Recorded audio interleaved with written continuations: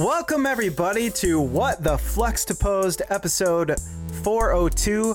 My God, I hope that's the right number. I don't even know. I haven't been here. I haven't been here this whole year. I don't know if you noticed that. Yeah, with me tonight, I almost said as always because I think that's what Jason says. With me, as always, my co-host with the mo-host, Kevin Austin. How you doing tonight? Senor. I'm here. I'm here. I'm glad. We're here. I've done more episodes post 400 than you or Jason have at this point. Just want to point that out. That makes me sick to my stomach. It's math. We said we didn't want to do math. We said that in the pre-show. That's true. Hey, side note really quick, because I've actually never done this before. Am I supposed to I've never done this whole show before. Am I supposed to hit something to record? Yeah. And it's up in this. All right. Well, if we have to use the backup, you just won't have the intro to the show. You'll be, what happened? Why are they just talking all of a sudden? Perfect. It's perfect. So I don't know how much of that'll get edited out. Probably none of it, because who needs editing? I didn't hit record because I've never been on this side. I've never hosted the StreamYard suite. I've never brought in another person and said, come to my show and be on it with me and pressing all the buttons. It's like, it would be like if Jason was doing my job. You know what I mean? Because he's always the one that's farting in the chair. That's only half of it. Oh. There's farting and there's sniffing. That's the other 25%. Not editing is the other 25%. Ah, okay, there we go. That's the key to it all. Yeah, anyways, we were supposed to do this like a week ago, and we just didn't. Yeah, dude. Well, we'll get into that in IRL in a second here. But yeah, I haven't been on in forever. You've been on with Jason. Mm-hmm. You and I haven't been together on a show in a long time. Like a year. Yeah. Probably. I don't know how long I've been semi-retired. Call us a library book, man, because we are overdue for this sweet jam. So we're going to sing. We're going to sing tonight. Hangs. We're going to make innuendos. References to songs, mostly 90s, maybe early 2000s. We'll see how it goes. Yeah. Hey, did you know that we have a Discord? Because everybody has a Discord now. I am aware. Where can I find this Discord, though, if I were new and not in the know? It's not. Now, for the longest time, I always thought it was discord.com/fluxtaposed. But if I told you that, I would be an idiot. Because it's actually fluxtaposed.com/discord. Fluxtahosed. Fluxtahosers. Fluxtaposers? That's what I'm on. I'm a Fluxtaposer. We're all posers, man. You can't truly ascend to the level of Fluxtaposed without being a Fluxtaposer. Also, we're on Anchor. You know this, by the way. We are. Uh-oh. Weighing down like a dead anchor. I was going to make we're all the way to the tippity top and not even halfway there comment, but you moved on from that, so we'll go to I'm dragging on the show like an Anchor FM. There you go. We're not used to moving on. We beat the dead horse. We're here for the jokes. We're here for the beating of the dead horse. And then even the 3-second pause after that where nobody talks. It's all there. It's all for you, raw and unedited. Kevin, tell me about your life. How's it been going, man? It's been too long.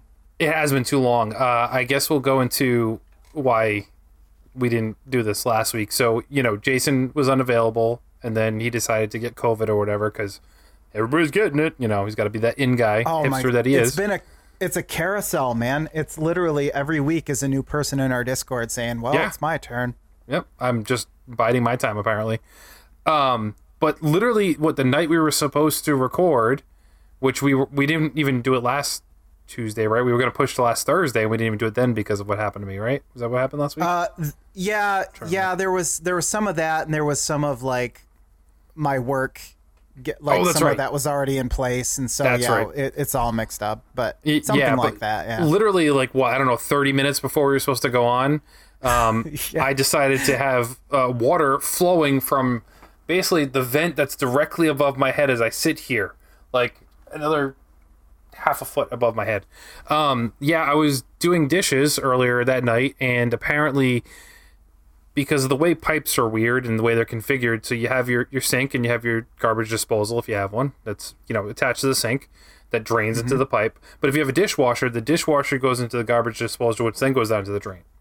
Okay? Makes sense. Yeah. My dishwasher hasn't worked in quite some time, to be completely honest. I've tried fixing it a few times, been unable to, so we're just waiting for a good deal to replace it. So we don't even use it. But as I'm washing dishes, I all of a sudden get this smell, this odor. So immediately I think it's the dog. It's not the dog. He's not even in the room. Right. Yeah. One of those things. And I look down and I realize I'm standing in water. So I was like, what is this? Now I'm like, because it's not flowing out of the sink. I don't know what's going on. I opened the dishwasher and the water level had filled to the bottom of the dishwasher and then was flowing out, which then allowed it to seep through the floor. And the only vent is above my head. So the water was going underneath and then traveling across the ceiling, then down into the vent. My God. Yeah. So thankfully it wasn't anything worse, but I don't know what happened, if just like the sink got clogged up and then the water, as I was doing the dishes, just like flowed up and then into the drain tube for the dishwasher. I don't really know how it happened. Hasn't happened since, knock on wood. But it was a mess to clean up.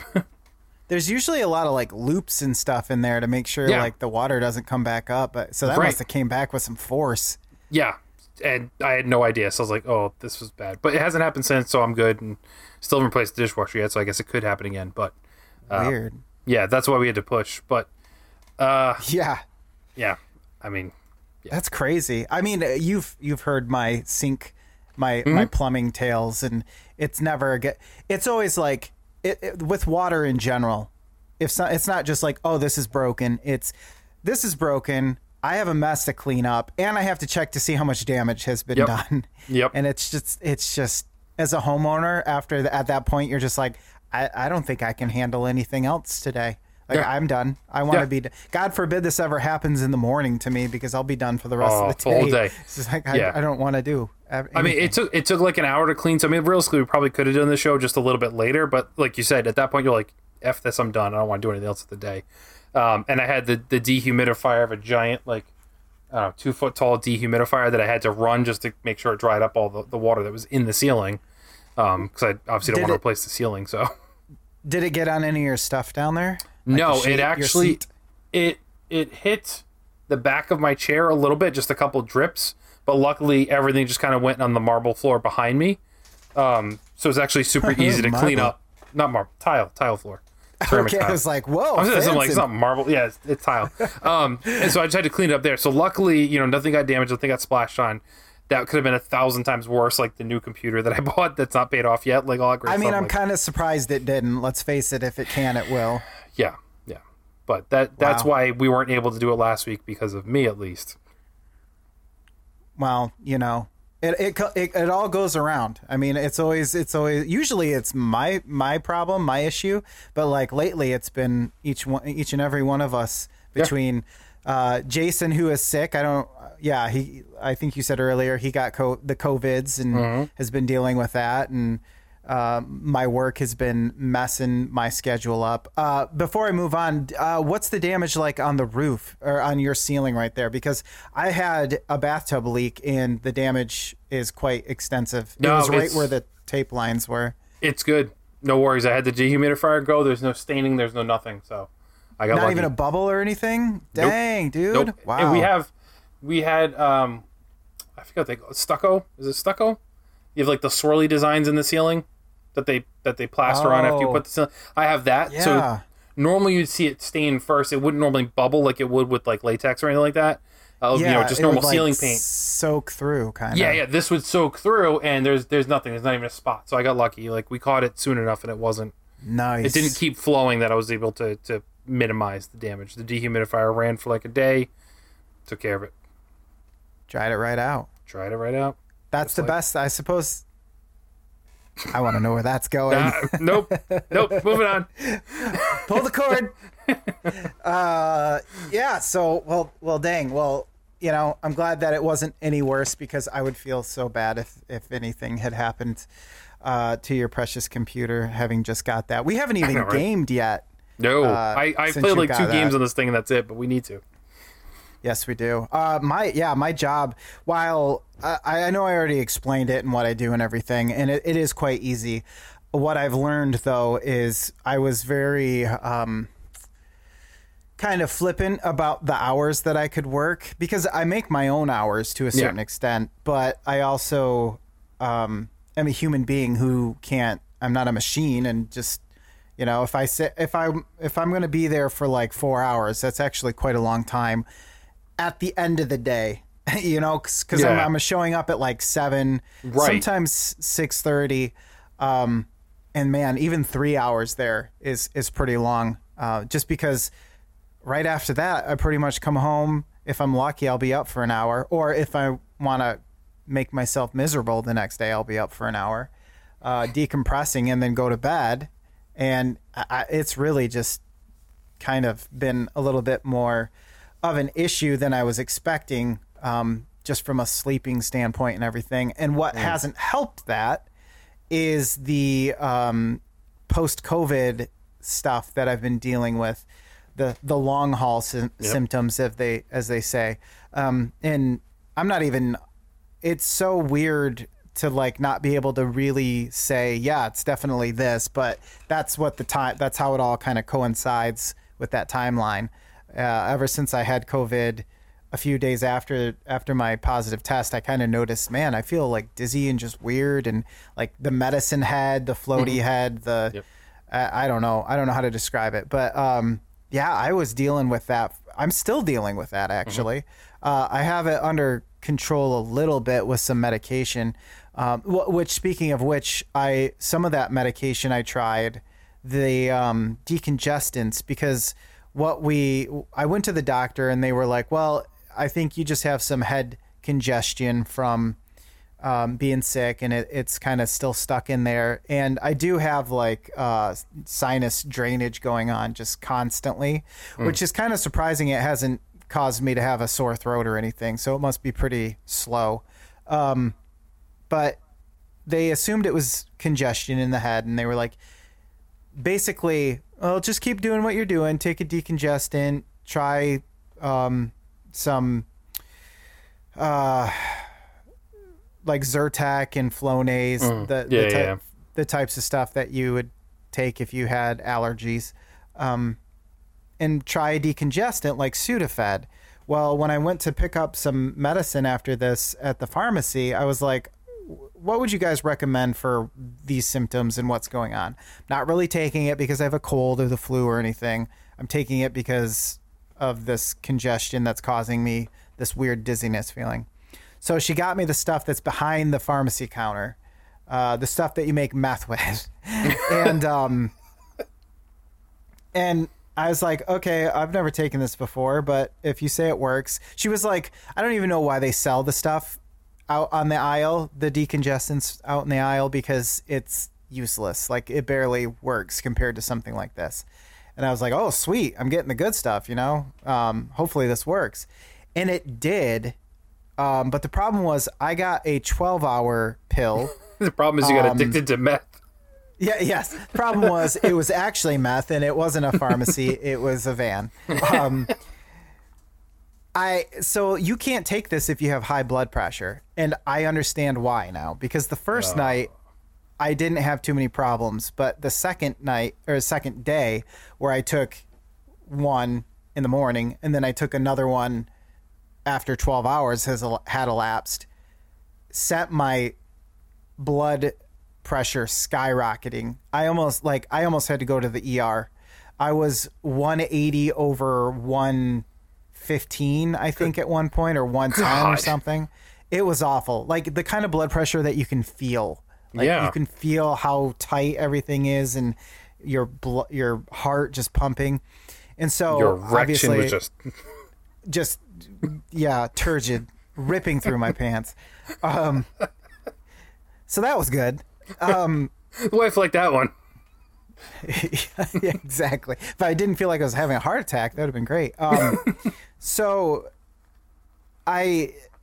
So I contacted my doctor and I said, like, this is what happened.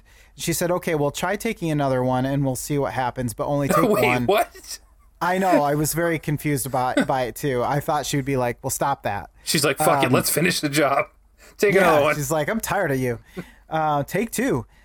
So I did, and sure enough, my blood pressure shot up, not nearly as high. So what was interesting was I kept taking my blood pressure throughout the day, and even after 12 hours, my blood pressure was still high from this medicine. God. It was like 150. So I had, basically doubled up on that second pill that I took. And it really sucks because that medicine was actually helping. I think for the short while that I was taking all this stuff, it was helping a bit. But do you know what it was called? Like, what were you taking? It was like the Up and Up brand of Sudafed D, I think. Is it like what it's called? Is it like a jagged little pill?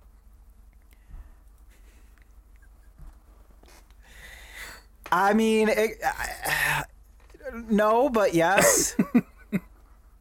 Sorry, I had to do it.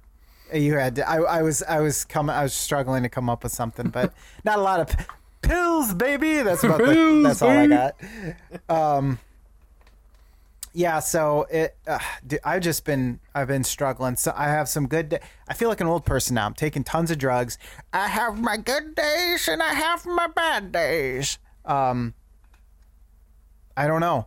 It's really annoying to be like thinking about, man, I felt normal up until I had COVID, and now I'm dealing with these random.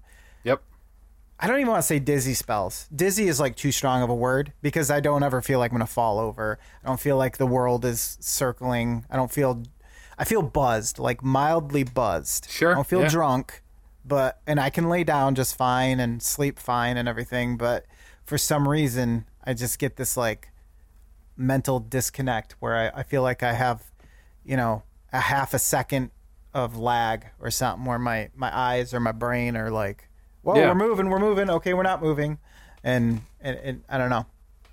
It's just not fun. I've had it too. I know what you're talking about. Just, it's been better recently, but yeah, I know exactly what you're talking about. And then when Jason said he had kind of similar effects too, I always had this weird, like, tin feeling in my head, if that makes sense. Like, it always like this metallic feeling, like that was, and that was the same thing, but like the delayed reactions and the slower pace, like that's exactly other side effects I had too. But speaking of getting old and so I have my good days and bad days, I think I have tinnitus, Lucas. This is the weirdest, most random thing ever, but I can sympathize. Yeah, what's going on? So it's, for anybody who doesn't know, it's described as basically a constant ringing in your ear that doesn't it sounds stop. like a mosquito. Yes. That's a good explanation. I kind of always said it's like if you hear static, but like the old TVs, like the staticky channels, but you're hearing it from like another room. So it's like farther away. I hear like this. Shh. It is the most weird thing to have. And it is so annoying. Like, you can't describe, like, it really sucks. When you think about it and you explain it to somebody, like, oh, it's not a big deal. But it's like when you have this go on for hours and hours and hours. Oh, okay. Mine never like that. Yeah, no. I've had bouts recently, and I even have it a little bit right now, where it was going on for like 6-7 hours, unless I have something else going on, like a TV on, music playing, something else, like some other kind of noise to just, and it doesn't stop the noise. I don't want people to think, like, when you have this, that it stops when you listen to stuff. What it does is it distracts your brain from thinking about that. So you're not concentrating on that noise, you're concentrating on the other noise now that you hear. Yeah, because it's louder.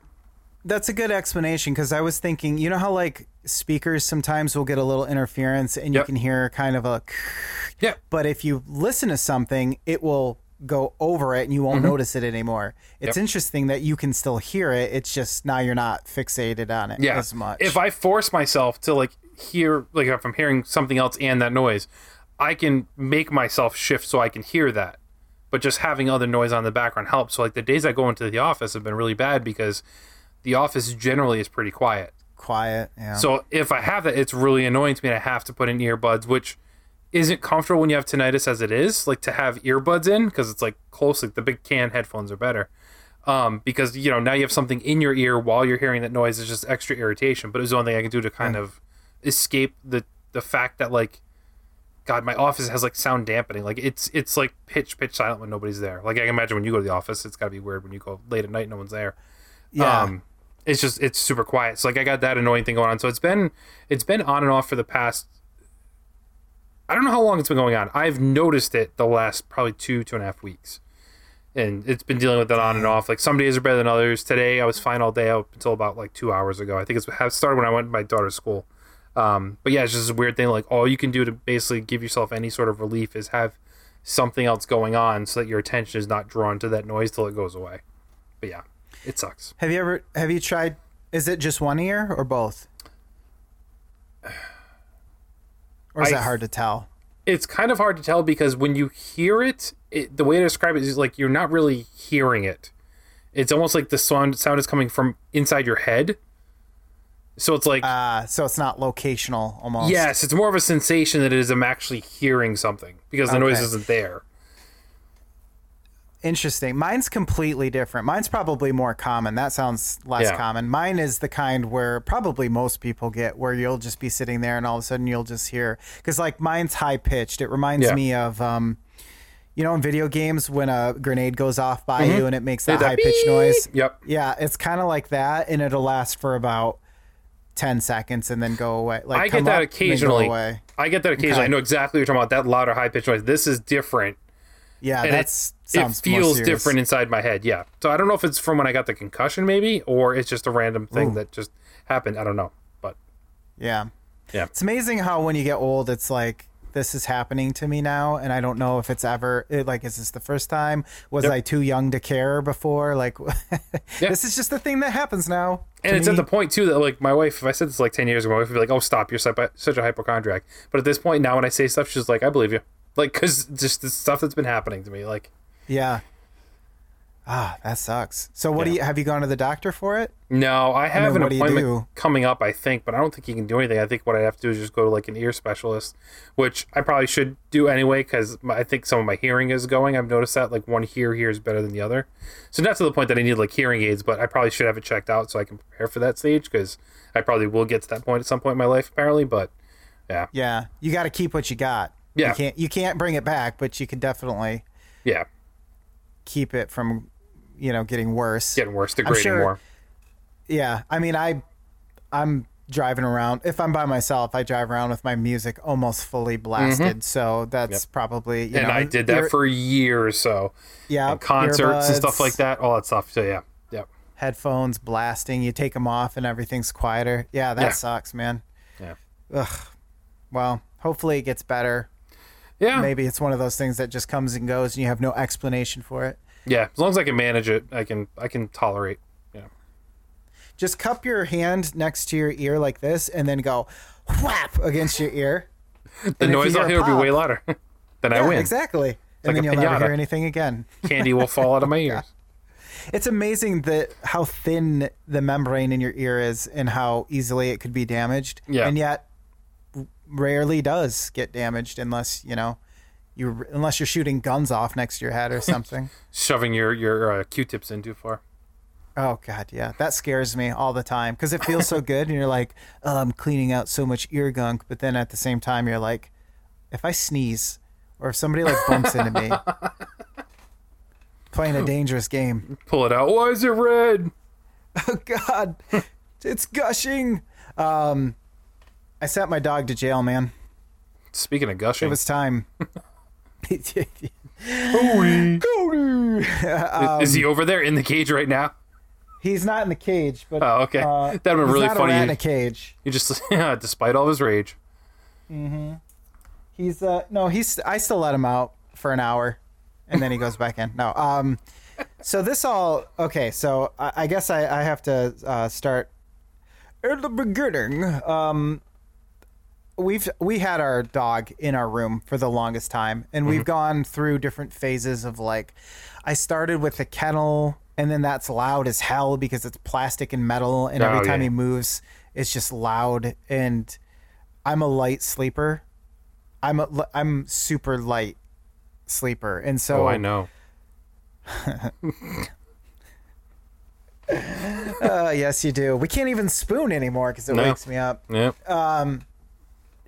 And so like after a while, and he licks himself constantly, and that's another thing I learned when I had a dog was like, it never bothered me with people because people don't lick themselves generally, but like even mouth noises like eating and stuff never really bothered me too much.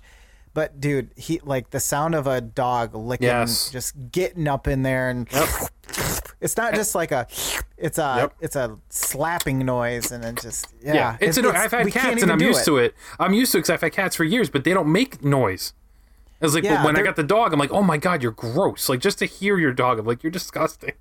Yeah, and they always do it when it's quiet, or they have to be right next to you, and they leave a big drool spot because their tongues aren't like cats, so it doesn't retain the water. Like just watch your dog drink water, and then when they're done, they lift. It's like, did any get in your stomach?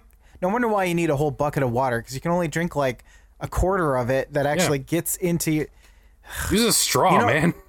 Did you know that they're not even like they have to hit the surface of the water and then like basically gulp the water that comes up into their mouth? That's why they're so messy. They can't like lick the water up into their mouth. They have to hit it and then like chomp it. It's ridiculous. They're messy as hell. But anyways, all that to say, we've had him in our room for basically since we've had him. He's never slept on our bed with us because he's too big. But I was just like, I can't do this anymore. It causes me anxiety because I'm just sitting there waiting for him to move again and wake me up. And you know, when you're at your worst in the middle of the night, I would say that to about just about anybody. If you're tired and you get woken up, you could be as grumpy as you could be outside of your normal life. I feel like a completely different person. So I was like, okay, this isn't really fair. Let's try putting him in the kennel. So we have a kennel that we usually use. I mean, he rarely goes in there because I'm home all the time. Right. And even when I'm not home, somebody else usually is. We don't really go anywhere as a family right now. And so we had one, but it had this door, like it was all plastic. And then it had like a metal door with two knobs on it to open it up. Basically, you could open it from the left or the right, and it's like that typical wire mesh that they make most of these kennels out of. Well, he's so anxiety ridden from being separated that he starts slobbering all over the place. And since the bottom of it is a plastic tray, basically, that slobber would just like pool up. Yep. And it got to the point where I'm not sure how he did this, but he almost drowned. Yeah, exactly. He corroded the door, like the metal on it. It rusted. Holy shit. And so like between him pushing on it and trying to get out and everything, because it gives enough that I think he thought he could get out. Yeah. Like he's like, if I push on this enough, I'm sure it'll break. And then when it does, it just reinforces that behavior even more. And so I posted a picture on Discord, and I was like, look how bad this has gotten. The door was bare, like there were parts where there wasn't any metal. And so I started to get worried that he would like put his head through the door and then get stuck like that. Yeah. Too big for him to get out, thankfully, but I'm zip tying the door closed and everything. And it's just a whole thing. Thank goodness, like our money situation, I don't know how much I've talked about it here, and I'm not trying to brag or anything, but our money situation has improved greatly, probably to the point where it should have been for quite some time. This is all thanks to my wife. She left her job, got a different one in a different district, and they're paying her what she deserves. She has her master's degree, for God's sake. Yeah. And so we're kind of at a point where we felt pretty comfortable. So I was like, we got to get this dog a new kennel. And so I had seen like high anxiety kennels somewhere, or maybe I like Googled it or something, but they make kennels where instead of the wire, they're metal bars that are like square so that they can't just push against it. It doesn't flex. It really looks like a prison. I mean, for all intents and purposes. And so that's why I call it the dog jail, because it straight up looks like dog jail. But I will say this.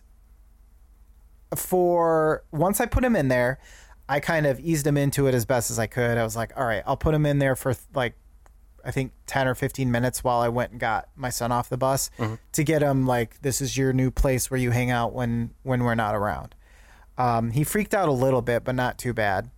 And like he was testing, there's like a little gap because the top is kind of rounded, and then there's the top part right there. So he was like sticking his nose through there, like just trying to figure out, can I get out of here? And after he realized like this thing doesn't budge, he just laid down, and I don't know how much he relaxed, but you know, he wasn't trying to escape.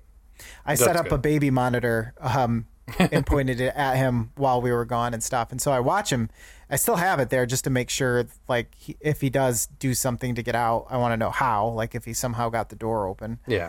But so far it's been good. Like he doesn't try, he doesn't whine or anything, and it's worked out, which is good because then I can sleep a little bit better knowing that he's not down there, you know, trying to break out and hurting himself or whatever. Yeah. So, the biggest thing is like, what's the longevity of this kennel? So that remains to be seen, but it has a slotted floor. So his drool hasn't pooled up or anything. Yeah. And it's weird because it's a little bit bigger than his old kennel, but I remember they were like, don't give them room to squat or anything or lift their leg because they will pee in there.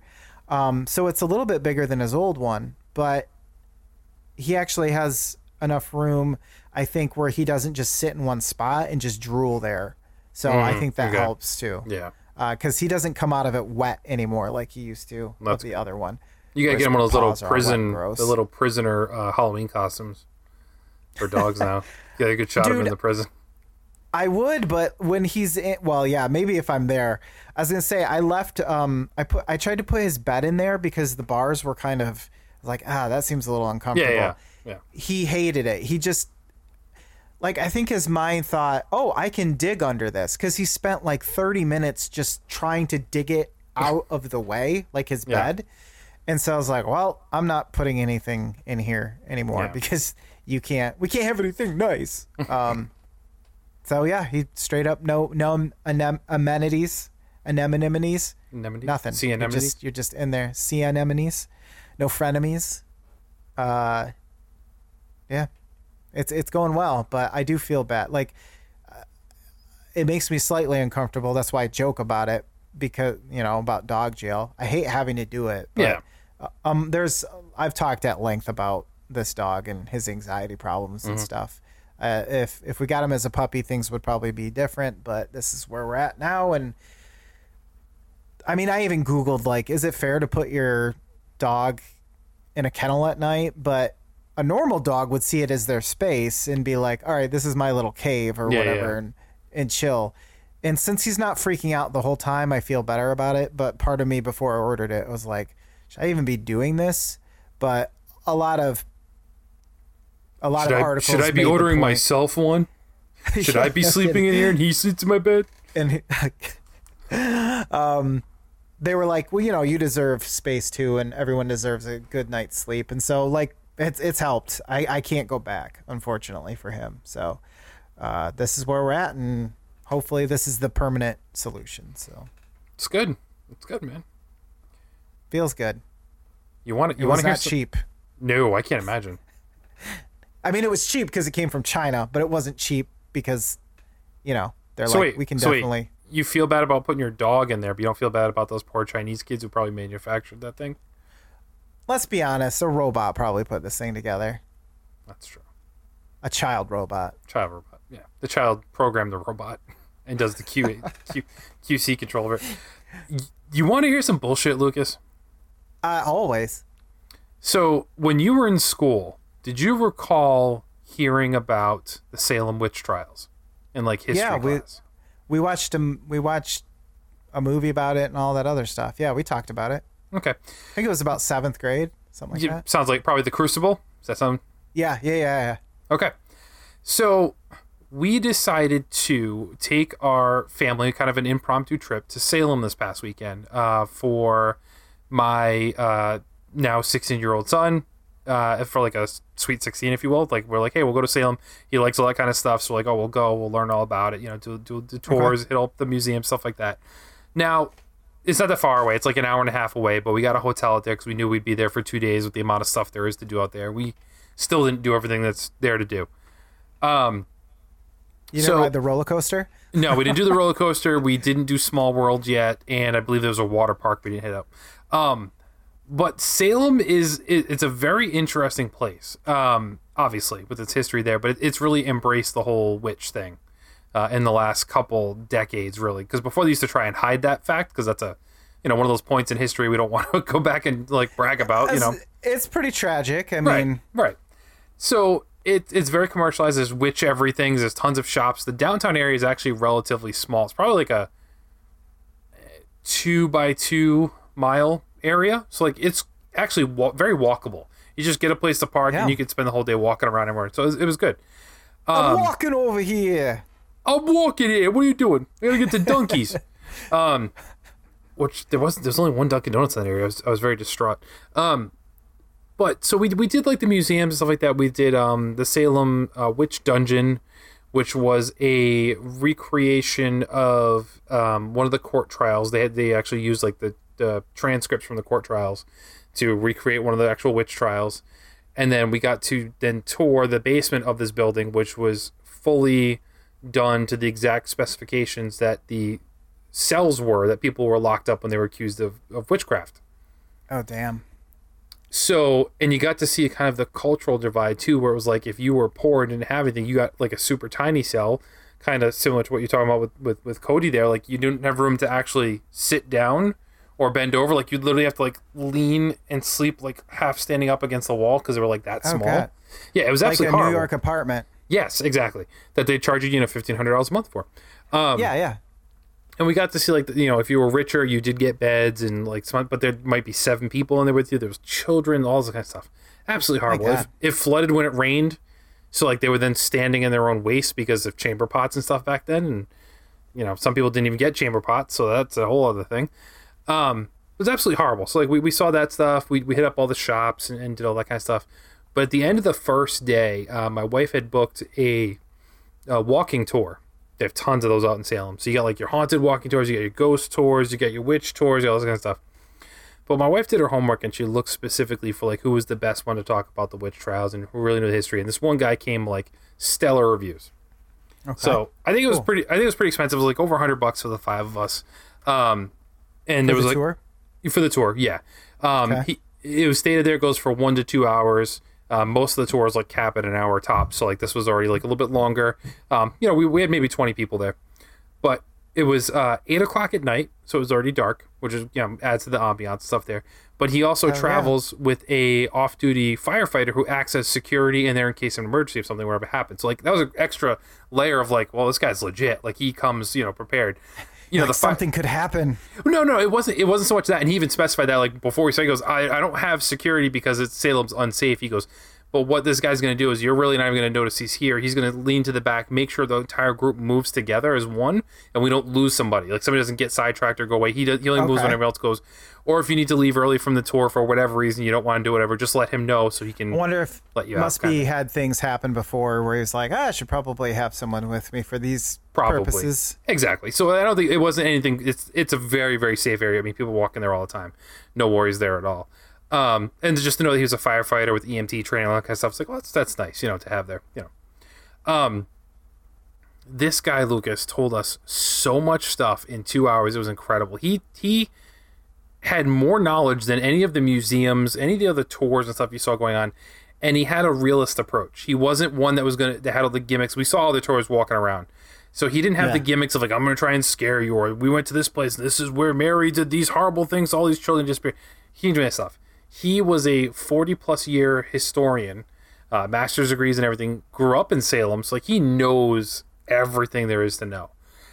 And this is where the bullshit comes in. I'll try and go quick, so we're going long here just in the IRL, but I thought this was interesting because I never knew this. Number one, we didn't burn anybody at the stake. That never happened in America for witchcraft. Are you serious? Yeah. I was always led to believe that witches were burned at the stake. That did not happen in the United States. Are you telling me that a Hollywood movie lied to me about history? Yep. Happened in Europe, happened in Germany, all that stuff happened across the Europe, all over the place. But in the U.S., they never did that. Yeah. Wow. They only hung people. Wow. They never, we didn't burn because we were more civilized, as he said. Well, I was going to say, we are very good at hanging people. Yeah. We've done it for a very long time, unfortunately. What he said was the philosophy behind that was not, it was to kill quicker. Burning at the stake takes longer, plus you end up with naked bodies in the street. And because of they were crude here in the U.S., they hung because it was a more efficient way of doing it. Well, you don't want to give a witch time to curse you as they're dying. That's just stupid. Right. Why would you do that? Right. So the other BS is how this whole thing started. So I was always led to believe that, people didn't have an explanation for bad things that happened, so they started blaming people of witchcraft, and there was always like these kooky people who acted weird, and they're a witch, or they're the one who did it, and that's how this whole thing started. Yeah, they'd always believe in, the weird... That's why we have, like, tales of vampires or zombies or whatever, because of their superstitions. Exactly. That's false. So the Salem witch trials started by the fact that there was a group of teenage girls, okay? Leave it to teenage girls first off to start this whole mess, that were being teenage girls. They were having fun. They were being kids. They were acting goofy. But in those days, like, you didn't do that stuff. You didn't play. You didn't run around, bark like a dog, chase people around. Like, you didn't do that. You had this weird type of behavior. So when they were getting scolded for that type of behavior in public, they, instead of taking that, oh, yeah, I shouldn't do that, they decided to point at something and say, well, I was being controlled by Miss Johnson. Wait, what? What? Yeah, she was controlling me. She did this. She did this to me, and I hear voices in my head, and I can't stop them, and that's why I do these weird things. So the town goes nuts, right? So they grab the person. You get locked up right away. You end up in those witch dungeons I talked about right away if you're accused of witchcraft. Guilty until proven guilty. Exactly, 100%. So what would happen is they grab somebody down. They ask them, are you a witch? Do you plead, guilty, not guilty? Regardless of your plea, you still go to trial. And because there's no evidence, how do you prove this, right? It's just people saying that this person was doing these weird things and blah, blah, blah. It's hearsay, as we say. Exactly. So they created what was called spectral evidence, meaning it's something that nobody could see but these girls.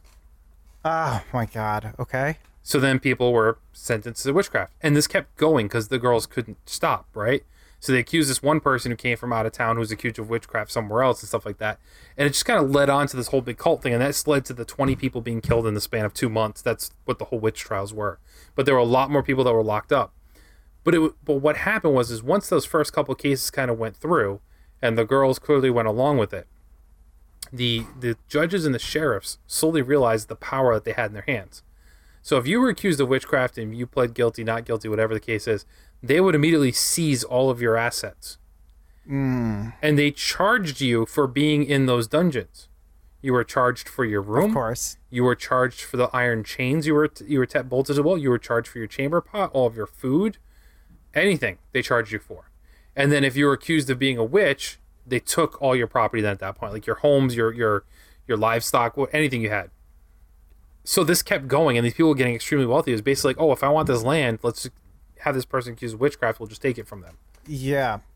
That's where this whole thing started, and it didn't stop until the governor, while this was happening, the governor was away. I think he was back in England. I think he's what he said, but either way, he was out of the area on business, and he got word because somebody sent a message for him because his wife was accused of witchcraft. So he immediately comes back and goes, what? And he released everybody out of the prisons, and like it immediately came to a stop that nobody was accused of that kind of stuff or put to death because of that stuff before. So there were a few people that were lucky because they also wouldn't kill you if you were pregnant until the baby was born. So there were a couple people that were pregnant inside the jail that got to live because they wouldn't kill a pure soul. So there are a couple people that lived because of that. But yeah, it turns out the whole Salem witch trial things was a whole big money-making scheme for judges and sheriffs at that time. Wow. It's crazy. Yeah, there was one guy who was 75 years old who was a successful lumberjack who had tons of land in that area because basically if you were getting wood for anything, you got it from him. And basically all of New England this happened. They were getting his wood. Well, yeah. So they wanted his land so bad they accused him, right? He was smarter than though. He first off, he was in immaculate shape. So they said like 75 years old, but this man was a lumberjack. He was ridiculous, Yeah. And he was still doing it. He wasn't like retiring like that. So they locked him up. When he got locked up, he was smart enough to then deed all of his property to his sons.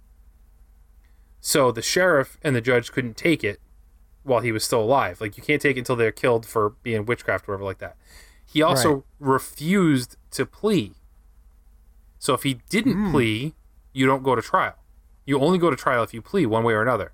So he kept refusing to. So they were torturing this guy now. And it eventually got to months and months passed by. They decided to take him out to a field. They dug a ditch, put him in the ditch, put a big piece of wood across his chest. They beat him, put him on the ground. And they asked him again, what do you plea? And he wouldn't plea. They put a large boulder on him. And every hour they'd ask him, what do you plea? What do you plea?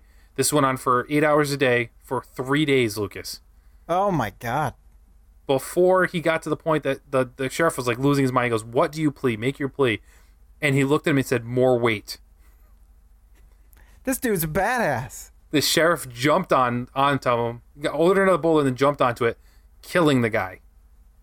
Oh. So because he was murdered, not went to trial, yeah, the land and the will immediately went to the sons. So the sheriff could not seize that land as part of his whole gimmick. So that made him more pissed off too, because this man died in the witch trials, but he didn't die for any reason really, like because they didn't get the land, they got nothing from this guy. He gave him a big middle finger and said, "Yep, sit on it." Yep. So I just thought that was shocking that you hear all this stuff is like, and none of it is what I thought it was. No, I knew nothing of any of that, other than I assumed that the whole girls being part of it was true, or at least had some truth to it. Wow. Yeah. How did we even survive as a country? I have no idea. Like that? That's what I'm saying. I'm like, that was a crazy, and then we still weren't even like the U.S. at that time. We were still under England. So like the kings, like I said, this was going on in Europe too. We just had the history of like the most killings for in one concentrated area, one short period of time. But yeah, just complete insanity. But I thought it was super interesting. It was a great tour. It was totally worth the money. We had a blast. But I was just like, wow, man, this guy like rocked everything I thought I knew about Salem witch trials. Well, you know why, right? It's because he's a witch. So at the end of the tour, he revealed that he was. And you joined his coven, didn't you? No. He did say, he sat us down after doing the whole tour, and we saw like I said, we went in 2 hours. All these other tours came by us, and they were doing like really goofy stuff. And at the end, he said, all this turns out is the lead is like people need to be more understanding of each other, because this was clearly started by just some girls being kids. It ended up being a horrible thing. He's like this, that is like, and then they put a stop to it and this, that, and we left. It was funny because I think it's King George at the time. And the governor, when the governor came back, was like, you can't kill people. It's like, we literally left England for freedom of religion, and you were potentially killing people for practicing a different religion. Yeah. Yep. So he's like, this is insane. You're doing the exact same thing that we didn't want to have happen, blah, blah, blah. But the guy went off his whole thing. He's like, and that's what I try and do. He's like, I try and just layer the truth. He's like, yeah, there are bad people. Yeah, sure, things happen. He's like, but largely this is a huge thing. And he's like, oh, and by the way, he's like, the reason I know all this stuff and the reason things like I am a witch. He's Wiccan, whatever it is. They're religion. Okay. He's not an actual witch. No, he wasn't. No. He meant the craft. No. Type of witch. No, he just happens to be Wiccan. Interesting. Mm-hmm. I haven't heard about anyone being Wiccan since I left high school, to be honest with you. Go to Salem, Massachusetts. There's a lot of them, but yeah. I mean, that makes sense. Yeah. But he looked like a semi-normal dude. It wasn't like he was like goth and this, like he was just a normal guy. That's what I was gonna say. Yeah. It was high school Wiccan, not. Yeah. I mean, he had longer hair, but I mean, it's whatever. He was like of hippie-ish age anyway, so like that didn't seem off to me. Like he had a ponytail, like that kind of thing. Yeah. But I mean, he wasn't like, and like I said, the fact that he was not doing it to be creepy, which a lot of other people were doing. Like, he was like, no, I'm just teaching the history. Like, this is how it was. But yeah, it was really cool. Nice. That sounds pretty cool, actually. Yeah. Sounds like you guys had a good time. Oh yeah. It was a blast. Sweet. Expensive, but a blast. Well, hey, what isn't expensive? It's true. Honestly. You want to talk about some stuff? Video games, movies, we talked about stuff, didn't we? Yeah. That's the show, right? I mean, we're done. I figured we'd talk about stuff people actually wanted to hear. Oh. Not just you and me bullshitting. Oh, I mean, yeah, I guess so. We can do that. Listen, we got 10 minutes. Go. All right, let's go. Insert sound clip here. What if I... Oh, God. We can talk for 2 hours, but I'll speed it up. So for all of you that listen on 2 times speed anyways, you're about to hear this on 16 times speed. Yeah, slow it down. Exactly. I do that on YouTube videos sometimes, actually, like especially for things where people like take something and then they like make it new again. It's already sped up, but I usually speed it up to ×2, and it just looks ridiculous. I just want to see the end result. I don't care about your work. I'm like, what am I doing with my life? Speaking of which, something that made me question what am I doing with my life. I played Saints Row, the 2022 reboot.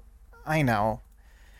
There's something. Okay, so I'm just going to get into it. I won't spoil it for anybody from a story perspective, although nobody's playing this game from a story perspective at all. Well, I haven't started it yet, so don't spoil it. Yes.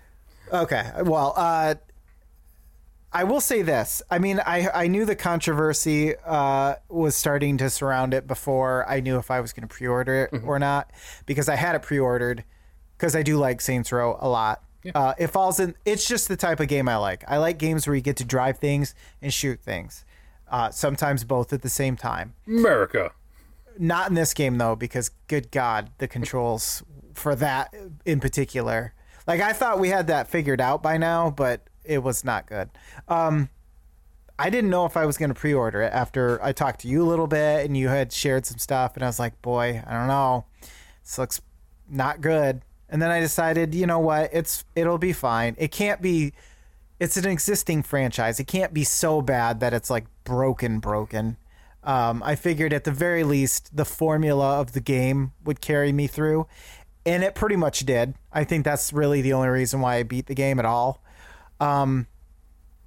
because I would find myself wanting to play the game, even though. It's I mean, really, it's kind of like the first or second game where you just have a map full of stuff to do. And to a certain extent, the third game as well. But, things were getting more and more fantastical by Saints Row 3. And this kind of brought it more back to, I would say more of Saints Row 1.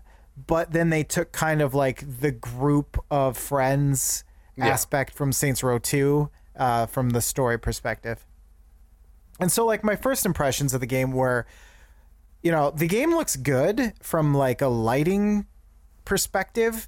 The amount of, atmosphere that comes from driving around, because you're in a sort of Californian / Nevada, New Mexico, somewhere. I'm not sure where exactly it's supposed to be, but, like, a deserty, Arizona-esque area.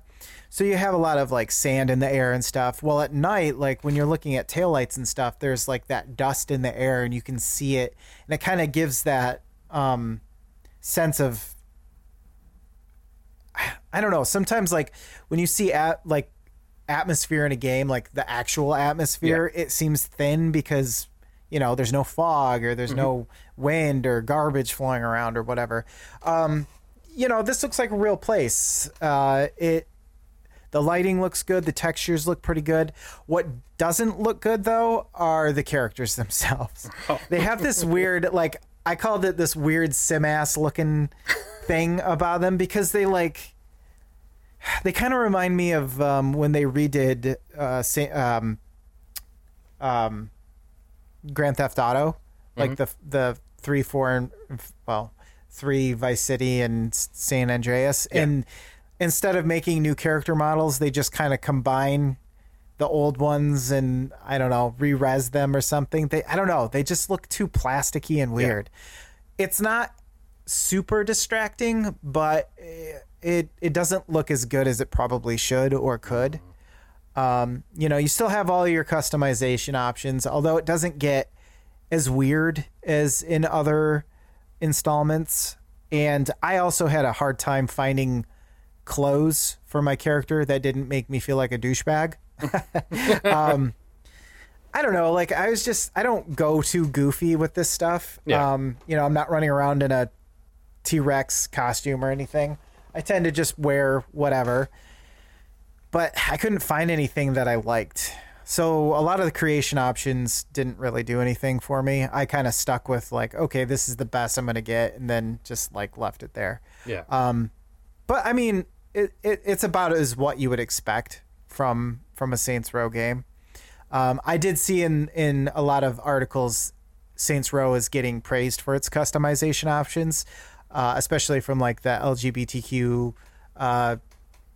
aspect. Yeah. And I will say, like, it's a good medium. It's like, we're not going to make you choose pronouns, but we're also not going to specifically, like, lock you into male, female. It's just, I've noticed a lot of them go into, like, a body type or masculinity slider or whatever. And that's kind of like what you got here, which, you know, is good. Yeah. The way I look at it, you know, I'm just a normal guy looking to play, a normal dude, but it doesn't bother me to have more options. Right. You know, so all they really do is just take the filters off. So it's not like, here are the female options, here's the male options, here's all the options. Like, it's actually easier if they didn't have to do it, you know? Like, yeah, I mean, it's basically like they took the two options, and instead of one or zero, or, like, you know, making one specific binary choice, they just added a morphing slider. And so now you can just be anywhere in between there. Yep. And this is going to sound weird, but I actually felt like the fat characters looked halfway decent. Because I always find the larger characters to be kind of weird looking. Yes. They usually just look like inflated normal characters. Yep.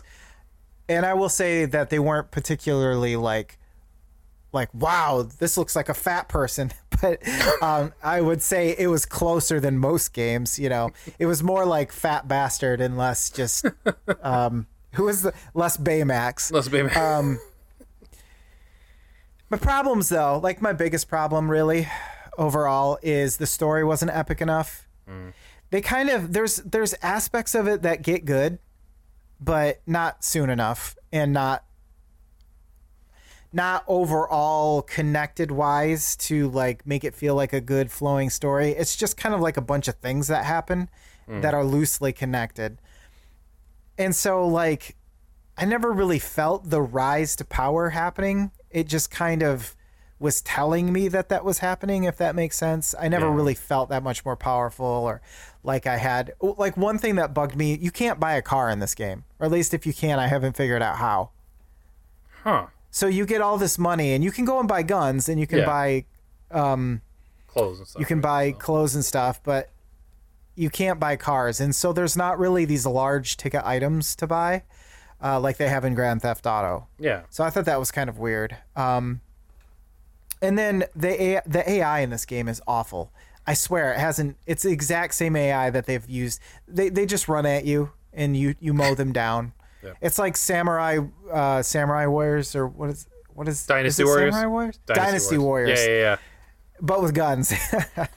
But and what bugs me too, it has the gunplay doesn't feel good, and I think what I nailed it, what I finally, like, pinned it on after playing some other games, it takes too many bullets to kill anybody. Yeah.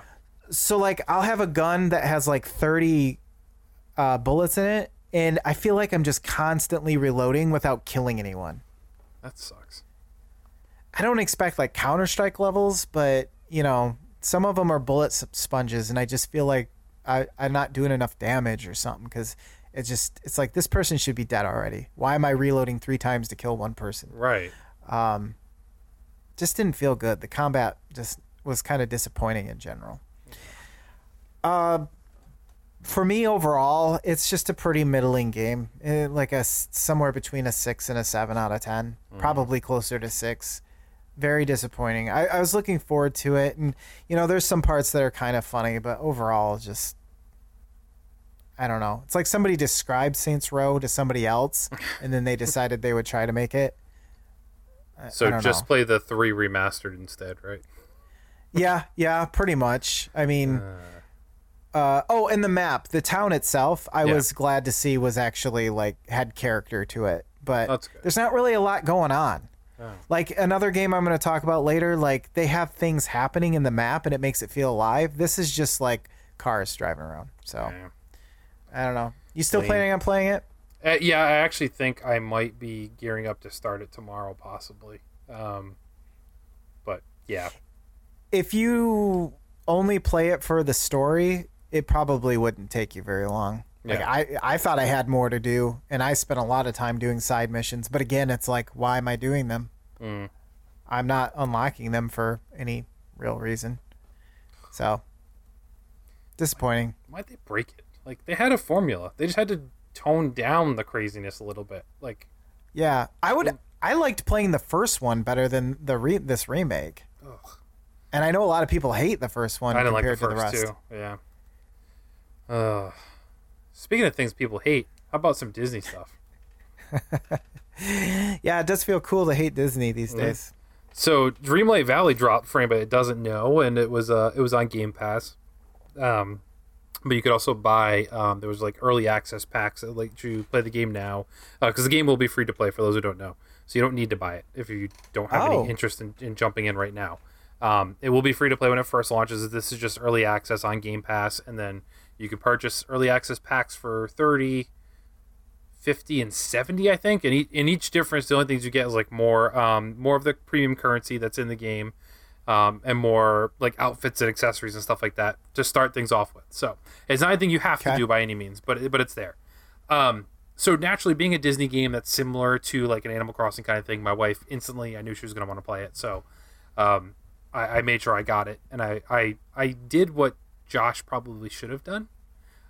Is I play it personally on Xbox and Game Pass because I don't have a Series X. I just have the Series S, and I purchased the starter pack for my wife on PlayStation. Let her play it on there, so we're both able to play, not having to worry about interfering. Nice. But I will say, so there are some technical glitches, and I have to keep telling myself, well, this is an early access game. Like, they've already stated that. Like, this is going to change. And I've had to kind of tell my wife about that because she's getting a little frustrated with certain things that would come up. But they've released, I think, 2 patches already. There's a roadmap of 2 more updates coming just in the fall alone for more content. So it's like they clearly have a plan, and the game keeps getting better. But basically, it's Animal Crossing. Like you wake up in this town. Mickey's there, Scrooge McDuck is there, and you're basically trying to get rid of the darkness that's taken over the land. Like, there's these vines, and you somehow have these magical powers that are able to clear it. And as you do it, you get more characters to move into town. You can travel to other worlds and convince them to come back. But basically, everybody in the Disney universe lost their memories because of this, the forgottening, they call it. So you have to help rebuild their memories and get them to move back to town, and you build this town that you want out of the Disney characters. And you just go on all these different story-based missions, collecting things and running tasks and errands and growing crops and all that kind of stuff. That it's dude, growing crops is hot these days, man. It is. That Nintendo Direct, man. I'll tell you. Oh, God. Cultivate. It's pretty good though in Disney, because you can at least bulk plant, bulk water, and bulk harvest things. So it's like it doesn't take as long. So there are ways to do it, but yeah, like Scrooge is Tom Nook basically. He runs all the businesses in town. You have to purchase new houses and stuff for him. He has the store that you buy stuff from, and stuff meaning like clothing and accessories for your house. Any like food based items like crops and seeds, you purchase those from Goofy. I don't know. He's a farmer, I guess. I don't know. Yeah. But I'll tell you, it's pretty darn good. It's definitely held my attention longer than Animal Crossing. My wife has maximized everything she can possibly do until there's more updates already. But she played a lot. She got hooked in hardcore, dude. So nice. And she still hops in to keep earning money and keep playing until stuff comes out. But yeah, it's a really good product. I'll tell you, graphically it looks pretty good. It's like I said, it's a little bit buggy, and I want to see where the roadmap's going, but it seems like they have plans for a lot of stuff coming down the pipeline. So it's pretty cool. So if you're into some farm simulator type thing with a little bit of Disney flair, it's totally worth either. I mean, if you have it on Game Pass, you'll play it now, but if you don't and you have PlayStation, it's worth the $30 easily. I've played far worse games for far more money than that. So I checked it out a little bit. I was kind of hoping to be able to play it with my kids, specifically my youngest, because we've hopped back into Animal Crossing a little bit. My son especially. The dude is like, he's at that perfect age. I think I tried to play it with him a little too early when it first came out, but now he gets it. Yeah. He's played a lot of games. And so he understands. He just can't read. That's kind of the only hindrance he has now. But that was, speaking of reading, that was part of the problem. Was there? It seems like there's a lot of setup at the beginning. only to be rivaled so far by Pokemon games with all the talking. So I think what I have to do basically is I tried to make it so that they could play. I think I just need to play myself, get it set up past all that, and then just be like, hey, we can visit with so-and-so, or let's try to go get We're going to go help Kristoff today. Yeah, exactly. Exactly. Once you get past it, does open up. There is still a lot of reading because not everything's like fully voiced. Like they have like little quips that they say, but they don't read everything up to you. So you're going to have that problem. But like it does hold little kids' attention, like seeing all the Disney characters like mingling, finding like Elsa talking to Ariel and stuff like that. It just kind of blows their mind a little bit. Yeah. The visual spectacles. Yep. Well, and then they get to hear me force them listening to my best imitations or impressions of each character. You need to live stream that. Nobody wants to hear that. But my wife was like, do your best Scrooge impression, and that like made my brain restart or something or freeze, because I'm like, I can't do it. You know, that's just such an iconic sound that that actually threw me off a little bit, because the Scrooge sounds like the Scrooge from the new DuckTales, not the old DuckTales. Yeah. So when I heard him talk, I'm like, what is this? And then I realized, I'm like, oh wait, they've done more DuckTales. That's right. That's the other kind of voice. I'm like, oh, okay. That's a good point. I may be able to pull that one off. I didn't actually talk to him, so I don't think I heard it. But it's funny because I've watched them all. But yeah, what's David Tennant? Isn't that who? I think that's who does the voice. That might be a little bit more doable. Yeah. How many hours would you say that you put in? I probably put in somewhere between 20, 25 probably. I'm nearing. Okay. I still have stuff to do. I'm not done with what's available. My wife is, but she put in easily 50 to 60 hours already. So, I mean, she's played it a lot. And we did the Battle Pass setup. They have not what they called it. It's like Dream Path, Star Path, or something like that. I think it's Star Path. It was all Pixar events. You had to, like, certain objectives. You had to do, like, sell 50 garlic, which was a pain because you only get like 5 garlic at a time. But yeah, there were things there that like took forever to do. But she completed all. I finished the Star Path as well, but I still have tasks left to do. She doesn't. So. Yeah, I definitely want to check the game out a little bit more than I have so far, but we'll see. I'm trying to squeeze in so much stuff lately that it's like. Speaking of which, the other game I've been playing, which I didn't really expect myself to be playing, honestly. I've been in kind of a rut, and so I've been playing a little bit of a lot of things just to see what sort of sticks. And for some reason, this game in particular, I've been meaning to get to it for a long time. In fact, I started it with Josh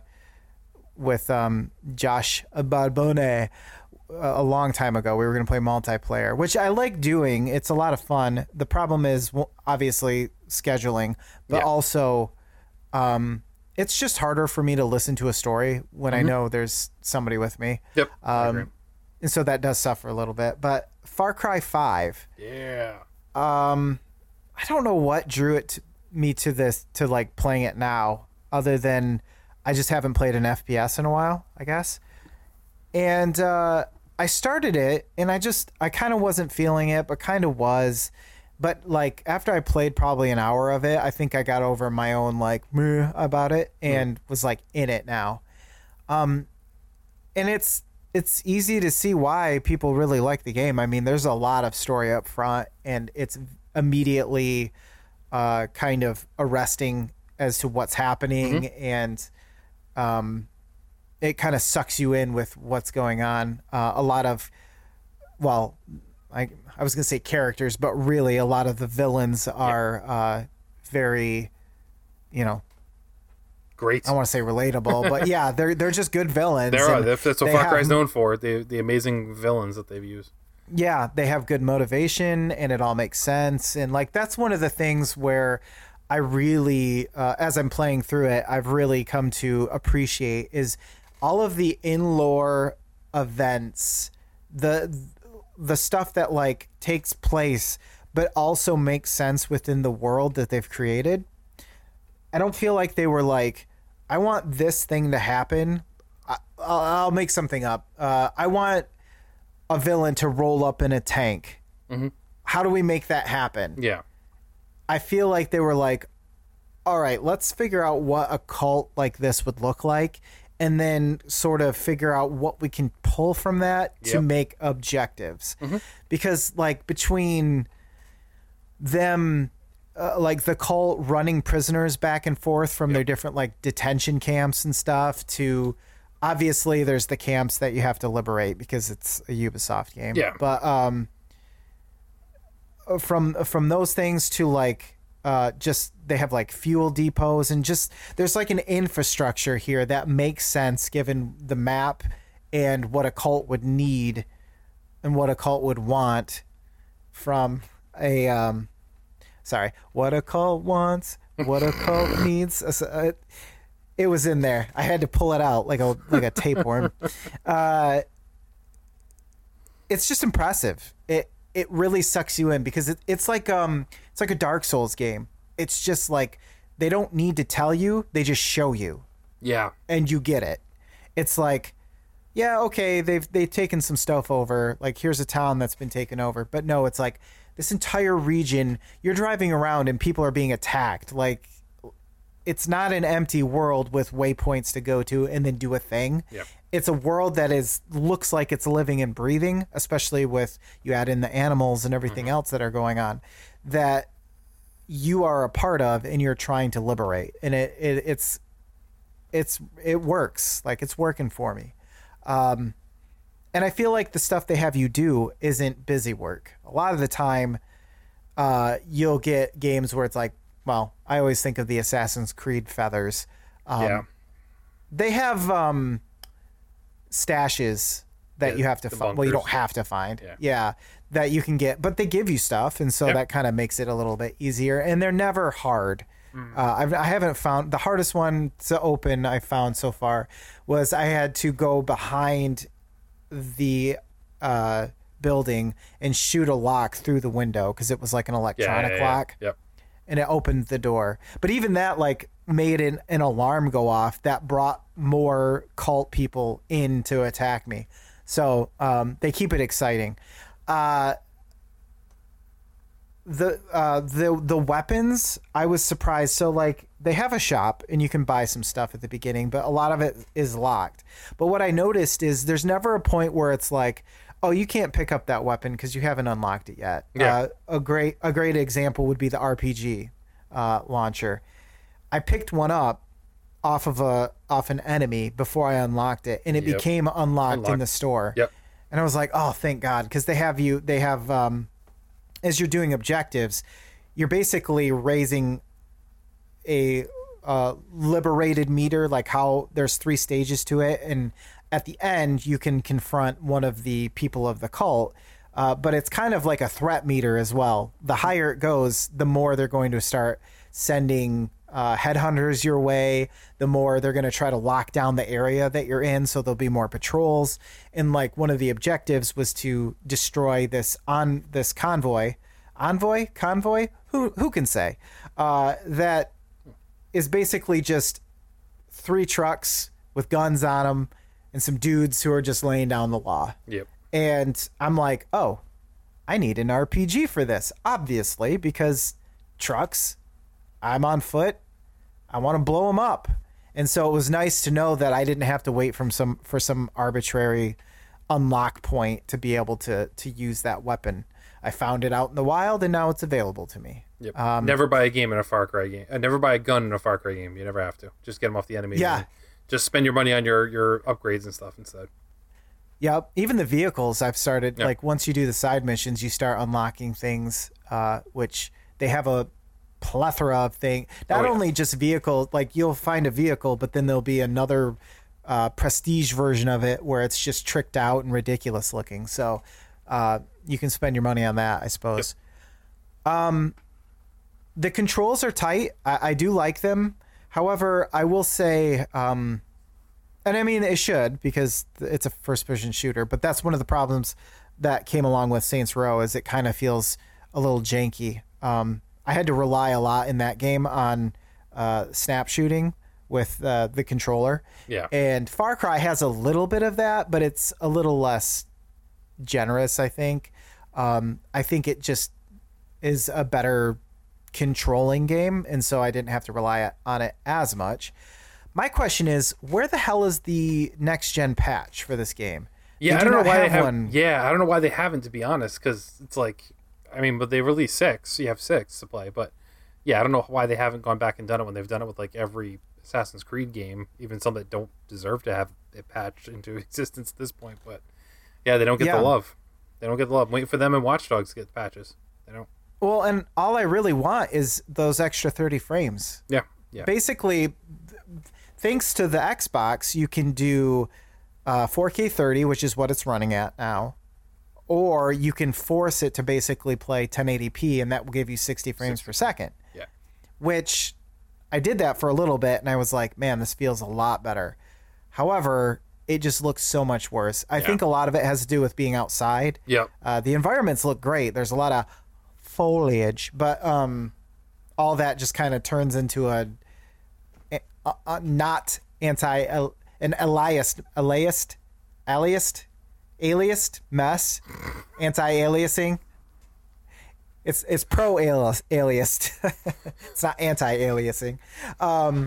It just turns into a gobbledygook to a certain degree, especially when, like, on a computer, I'm 2 feet away from the screen, but on the TV, yeah.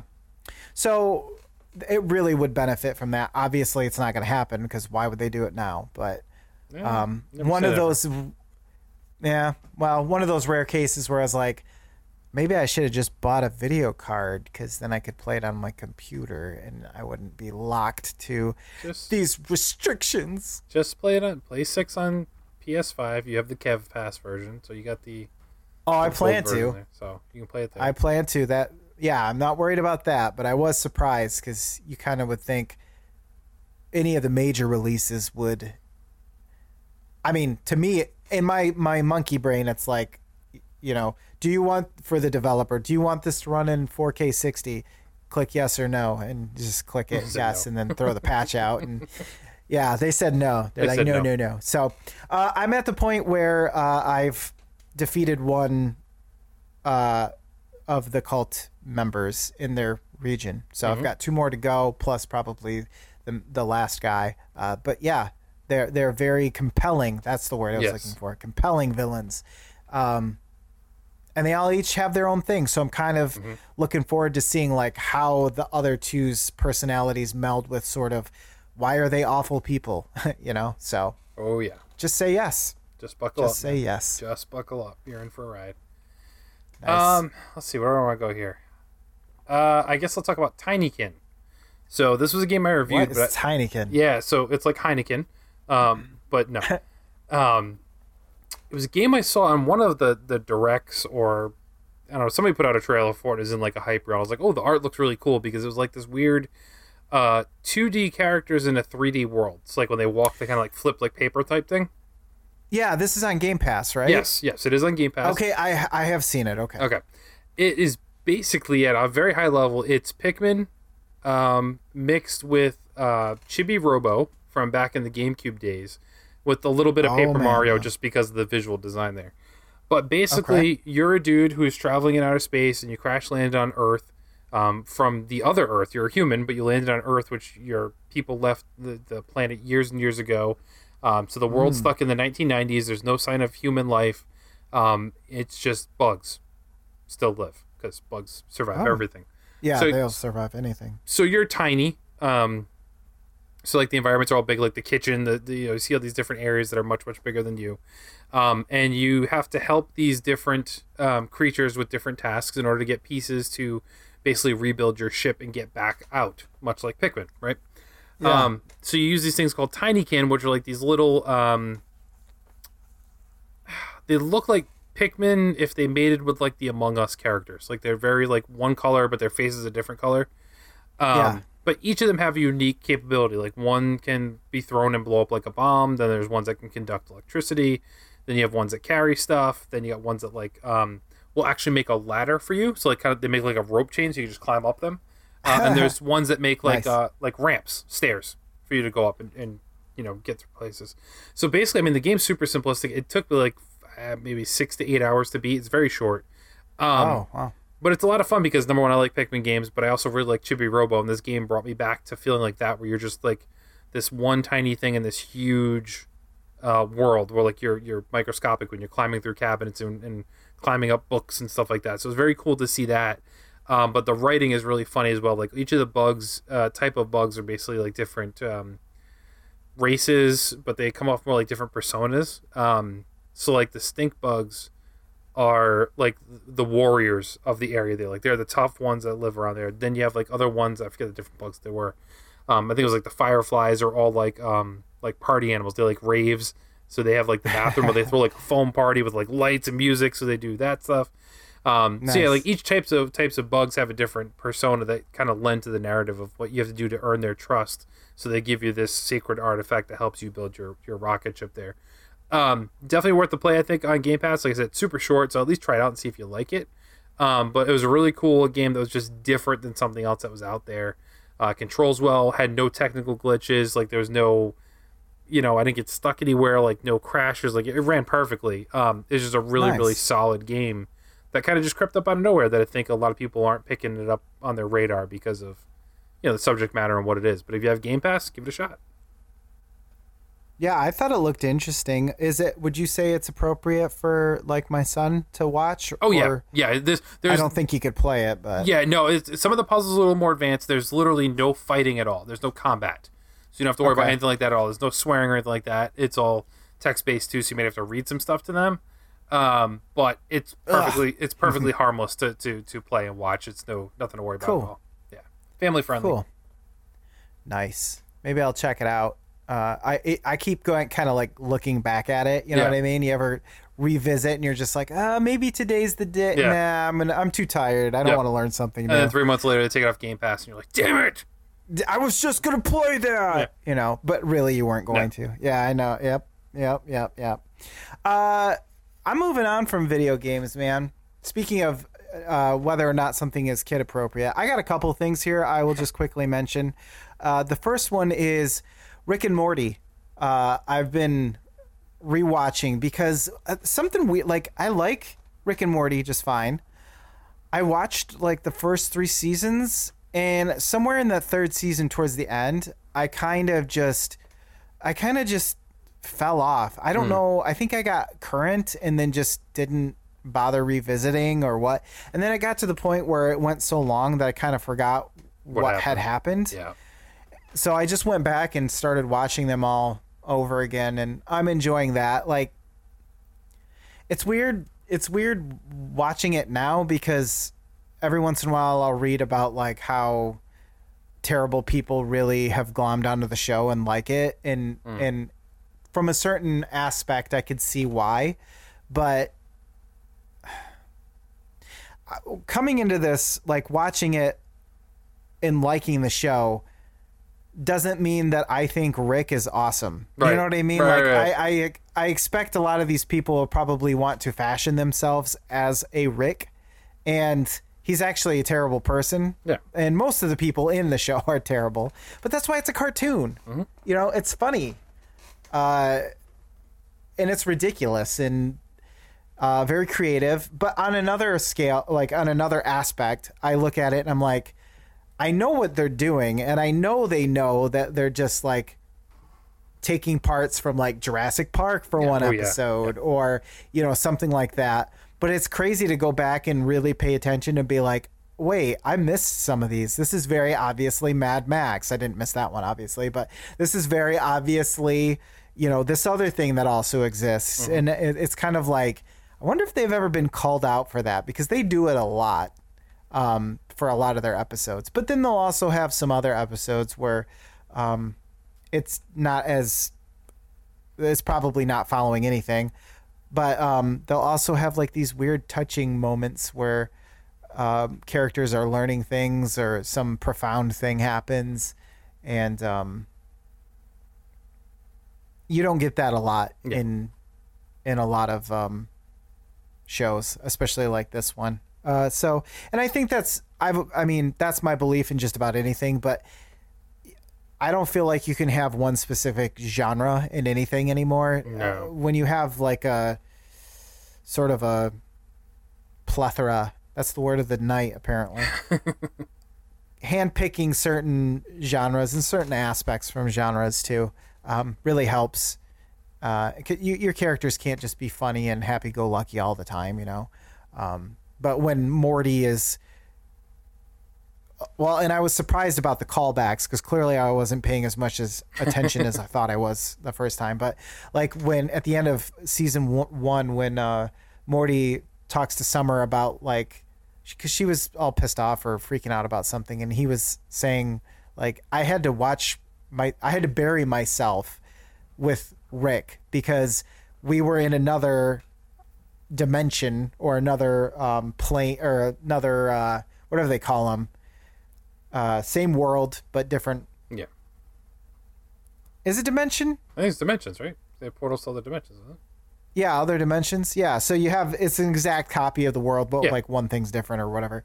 Like a multiverse. They came from a multiverse. Thank you. So they came over from another plane of existence, another dimension, into this one, and it was basically as close to where they came from as they could possibly get because they totally fucked up the other world, and obviously they had to kill the selves that already lived there to replace them. So to hear him like talk about how horrible this was and how it's like affected him on a deep level, you know, and then of course they make fart jokes and all the other stuff we love. So it's nice to see, and I appreciate it, I think, a little bit more watching back on it now. So I'm like caught up now. Yeah. I think I am a couple episodes into season 4, and so I'm watching new stuff that I haven't seen before. So that's exciting. I don't know how long they plan on going. Is season 5 the last one, or are they doing a season 6? I don't know, actually. Do you know? I don't know either, but it's one of those shows where I'm like, all right, you guys got 5 seasons. Yeah. We're not doing a Simpsons thing here, are we? Because I don't think cartoons can last that long. No, not anymore. I imagine they will probably have not too much left because you want to go out before the show gets sucky. You know what I mean? Nobody wants to quit because I got bad news they for you, went Lucas. for way too long. What? There's going to be 10 seasons. It's never ended. Oh, well, at least they know how many seasons. Or maybe it's because they're only re-upped for 10. Well, and then yeah, so the order gets them up to reevaluate. 10 seasons and 100 episodes. Well, that'd be a good number to quit at. I'm not saying they should necessarily. Entertainment Weekly asked the creators whether or not they'd stop after season 10. They explained it's way too early to say. On any given day, you'll feel like this thing can go for 20 or 30 seasons. So, I mean, if they got enough good ideas, or they just keep copying more stuff. Yeah, I know how much. That's kind of it too. It's like how much more do they have to copy? There's plenty of stuff to take out of there and just give it a sci-fi edge. But yeah, I mean, I'll keep watching until I get caught up, and then I'll go, oh, I gotta wait another year for Rick and Morty season 6. And then you won't watch it right away, and then you gotta start it all over again. Yep. And then I'll forget, and we'll be right back here. The other thing that I watched, and this was not a planned thing really, but I had heard it came out, and so I was interested, and then it was just on the main screen of my television, is Cyberpunk Edgerunners.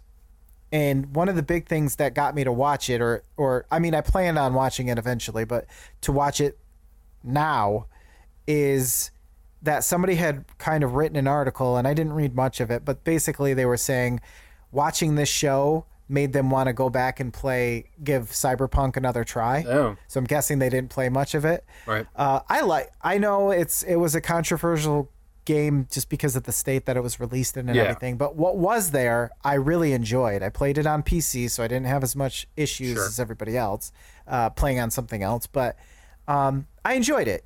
I enjoyed the world. I enjoy everything about Cyberpunk. It's literally right up my alley. So I didn't know what to expect from this. It is an anime. I knew it was animated, but I wasn't sure like how anime the anime would be. Like, would it be an American type version of it? It's Japanese. In fact, it immediately starts with subtitles. So I left it that way. It's pretty good. and that's coming from somebody who doesn't like anime that much. Right. Yeah. It's kind of like if you mixed Cyberpunk with Cowboy Bebop a little bit. Okay. Not as much. There is a music influence, but not nearly as much, or maybe not as noticeable as in Cowboy Bebop, just because of the music they use. But it just has that feel, and I haven't watched too much of it. I think I've watched 3 episodes now, but they use a lot of the visuals from the game in the show. So I believe it's still Night City. It doesn't follow a character from the game, but like it just looks like Cyberpunk, which really helps. I feel like the people really did their research and like checked out what the game was about and then put it in the anime. It also does obviously have a little bit of Ghost in the Machine, or Ghost in the Shell. Ghost in the Shell, yeah. I knew I was getting that wrong as well, obviously. But it all comes together to make a pretty compelling anime, actually. It does have some of the sort of tropes that you get with action anime, especially where, you know, things will be like crazy action and then it'll slow down and then somebody does some ridiculous, like ramps a motorcycle, it slows down in the air and then they jump off of it and like start flinging katanas and shurikens around, or shurikens. So you'll get that specific like type of anime action, but I feel like it's used to good effect here based on the fact that everyone's all chromed up, and the way that they show like the ability to move faster because of like improved reflexes and stuff was pretty interesting. And it's an adult show. They're not afraid to show nudity or violence or anything like that. So what's also this, kind is of it a streaming nice on something, refresh. or how are you watching it? This is on Netflix. Oh, okay. Actually, I think it's a Netflix original. Probably. Quote unquote. Sounds like it. So it'll be canceled before season 2. Absolutely. But, it's already canceled. I'm really... Yeah, exactly.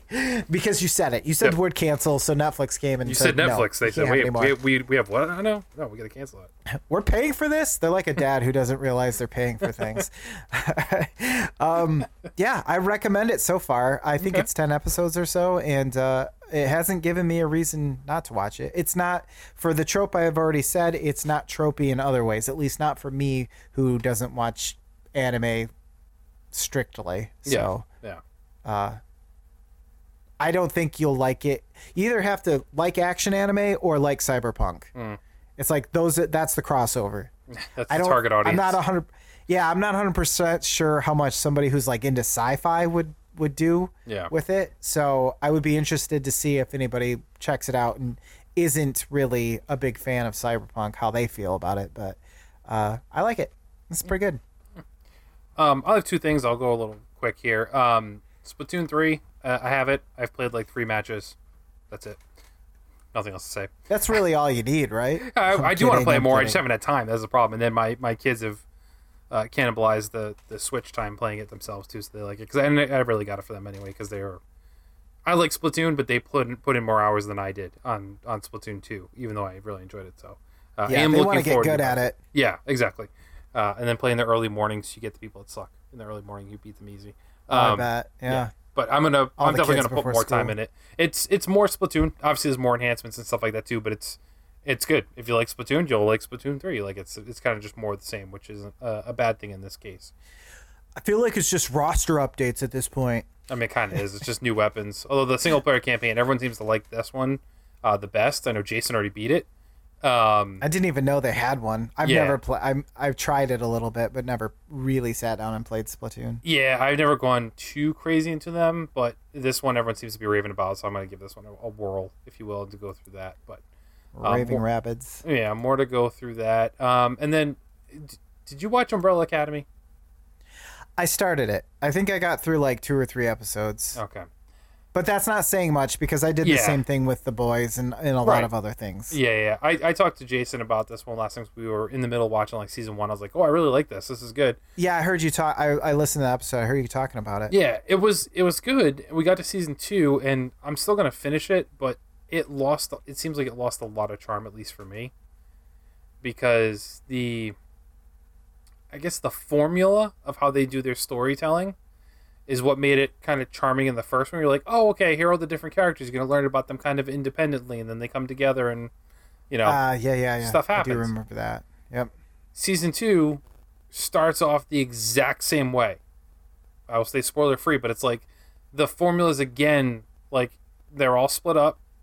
You learn about each of them independently, and then eventually they might get all together again. And I'm Interesting. like, it happened within like 5-10 minutes of the first episode. I looked at my wife because she had seen all of season 1 before. She had seen some of season 2, but she never finished it, I think.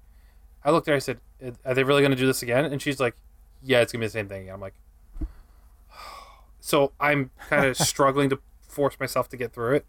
Not because at that point it feels like a gimmick, right? Right. And I'm like, I want to try not to get spoiler here. So each of the characters have flaws. They all do. They're very flawed people, right? We know that it's because their upbringing and stuff like that. I totally understand that. But when they got together, that's some of the more charming moments of the show. I wanted to learn more about them together. And the first thing they do in season 2 is, nope, you're all apart again. And I was like, come on. Like, and I don't know, we're 5 or 6 episodes in, they're all still not together again. So I'm like, is this really going to go on to like the last episode? And then whatever happens. And then I know season 3 is there. And then season 4 is going to be the last one. They've already announced that. So it's like, I don't know. I'm going to go through it because I need to see how it ends when it's all said and done. Mm-hmm. But I would say season 2 is definitely not as charming as season 1 was, with all the characters and pieces there. So yeah, lost a little luster for me this time around. Bummer. Yeah, I've always wanted to go back and check it out, but part of it was kind of like it felt a little too cheeky for me. Like I was kind of like, okay, like I get it, but I'm not familiar with the source material at Me either. all. Me either. I wonder how much that follows the comics. I will investigate after. I don't want anything to get spoiled, so I will investigate once I'm done watching them all. Because I don't know if it's even still a series like today, like comic wise. I don't know if they still make them or not. Yeah, I'd never heard of it before they announced it as a show. So, not that I'm like the end all be all of comics or. Come on, you're not a big My Chemical Romance fan? Well, I mean, I did like those 2 songs, so everyone liked those 2 songs. Yeah, that's true. They didn't have a choice; they played it on the radio, because that was back when people listened to the radio. Speaking of which, it's funny you bring that up. So I put this in here because I haven't had this happen recently, and I've also been thinking like I really should just start exploring new music because I listen to the same stuff.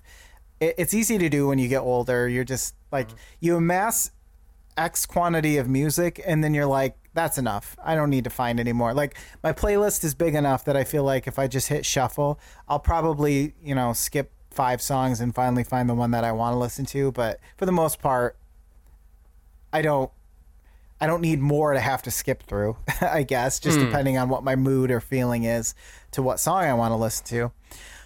So I was on YouTube of all things, and I was watching some stupid video, falling down a YouTube rabbit hole instead of doing anything good with my time. And I saw this video in like the suggested panel, and it was an interesting looking character. He had like a mask on and almost like I want to say Nazi uniform, but not really. Like it didn't look Nazi-ish. It just had the cut of it. You know what I mean? Yeah. Like a general's uniform. And they had these like face masks on that look like something that would be from Mad Max or something like that. And I was like, okay, I've never heard of this band. The band is called Ghost.